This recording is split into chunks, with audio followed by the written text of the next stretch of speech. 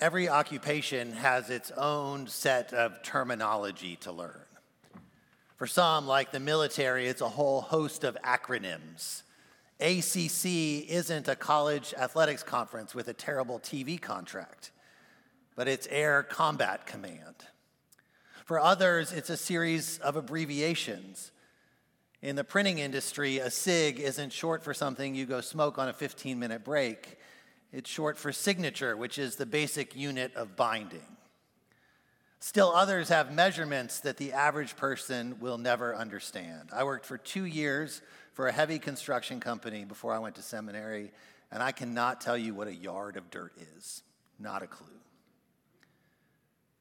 Even in ministry, we have lots of terms that are rarely used elsewhere. Two of my favorites are Greek words that we have brought into the English. One is actually a two-word phrase, hapax legomenon, which is so fun to say. It means a word that appears only once in the original text of the scriptures. The other is adiaphora, which means things indifferent. It's used to describe parts of our theology that we can disagree on without impacting the core of Christianity. That Jesus is the Son of God is, of course, vital. Whether or not we have candles on the altar is adiaphora. Part of going to seminary is learning a wide variety of these words and phrases, and then you spend the rest of your ministry thereafter trying to never use them from the pulpit. For those of us who went to Episcopal seminaries, there are several words and phrases that, while very popular in the classroom, thankfully we rarely use in real life. Let me push back on that. Was a favorite phrase in seminary classes, but if you used it in a clergy meeting today, you'd be able to hear the eye roll. The worst offender, I believe, is it's not really an either-or situation. It's more of a both-and. Ugh. I can still feel my blood pressure go up when I hear someone say that. And yet here this morning, I'm standing in this pulpit going to suggest to you that the key to understanding the Martha and Mary story is to embrace the both-and. I'm sorry to do that to you. So often, this well-known story gets boiled down to competition between two sisters, with Mary seen as the winner. Jesus says Mary has chosen the better of part. So clearly, she wins, right? But what if it wasn't a competition? What if we stopped pitting women against each other just to keep them busy instead of standing up against the misogyny that the church has specialized in for the last 2,000 years? What if we admitted that neither Mary nor Martha actually did anything wrong in this story? Or maybe more accurate, they were both actually a little bit wrong, and that is precisely the point. Jesus didn't come to condemn Martha or Mary. He came to save both Mary and Martha. And you and me. Our gospel lesson this morning begins with Jesus and his disciples arriving in a village where they are welcomed into a home owned by a woman named Martha. Context clues tells us that Martha and her sister Mary are siblings of Lazarus, Jesus' friend whom he had raised from the dead in John's gospel. In this story, however, there is no mention of Lazarus. Curiously, there is no mention of any man by name other than Jesus. The home that Jesus and his disciples enter into doesn't belong to Lazarus or to Martha's husband, but to Martha. Now, this would be highly unusual in the first century, and it makes us assume that Martha is a widow and likely has significant means. And now the cultural expectation was when people entered your home, you set to work on welcoming them. So Martha began the process. She drew water so that they could wash their feet. She got the wine out while she baked some bread.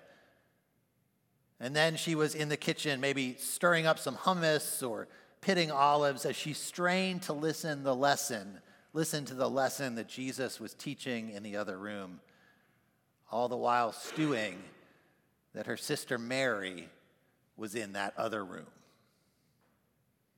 Martha's frustration grew and grew until Luke tells us that she was completely distracted by her anger. What started out with good intentions of welcoming guests had become a burden that hampered relationships. Now, Mary, for her part, was violating all kinds of social norms. Women, not just the women of the house, were expected to help prepare the food and serve the men. Only once all the work of hospitality was over would they join the men in conversation. But Mary didn't do any of that. She sat at the feet of Jesus. To use a phrase my mother taught me, Mary's head was so far up in the clouds that she was no earthly good. It's no wonder that Martha got frustrated. Things are supposed to work a certain way, and Mary wasn't living up to her end of the bargain. So Martha went to Jesus and complained to him about him and her sister. Lord, don't you care? Don't you care that my sister has left me to do all of this work? Jesus can see beyond the surface, and he knew that Martha was not feeling simply distracted by this point, but that there was a storm raging inside of her. Martha, Martha. With compassion and love and grace, Jesus reaches out to her. Martha, Martha. You are worried and stirred up by so many things. Jesus could see that Martha's work of hospitality had become an obligation and a burden, and he tried to offer her what she really needed. And that was to see the work of hospitality as an expression of the love of God. Martha just needed to sit and recharge at the feet of Jesus for a minute.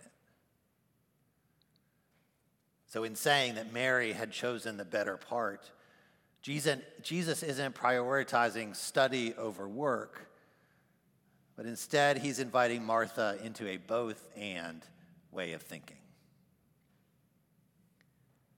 All of us are called to welcome guests and to serve the coffee, just as all of us are called to rest in God's love and learn from the Word of God. Nearly 5 years ago now, the vestry of Christ Church spent a weekend at All Saints Camp discerning our mission. The culmination of that weekend was the mission statement you hear every Sunday and read all over the place. It's a mission statement that could probably use some updating, but I think there's still a lot to glean from it. Christ Episcopal Church is a community of Christ servants who seek to worship God with joy and wonder, to learn and grow together, and to radiate God's love to all. At its very basic level, our mission is both and. We take seriously the work of Mary as we find ways to sit at the feet of Jesus and to learn how to live out this life of faith. And then, as a natural outlet of that learning, we follow the example of Martha and radiate God's love to all. Learn and serve. These are not competitors in a zero-sum game of faith. They are dance partners in this journey that help nurture and sustain us for the work to which each of us is called. Learn and serve. Martha and Mary. Both. And. Amen.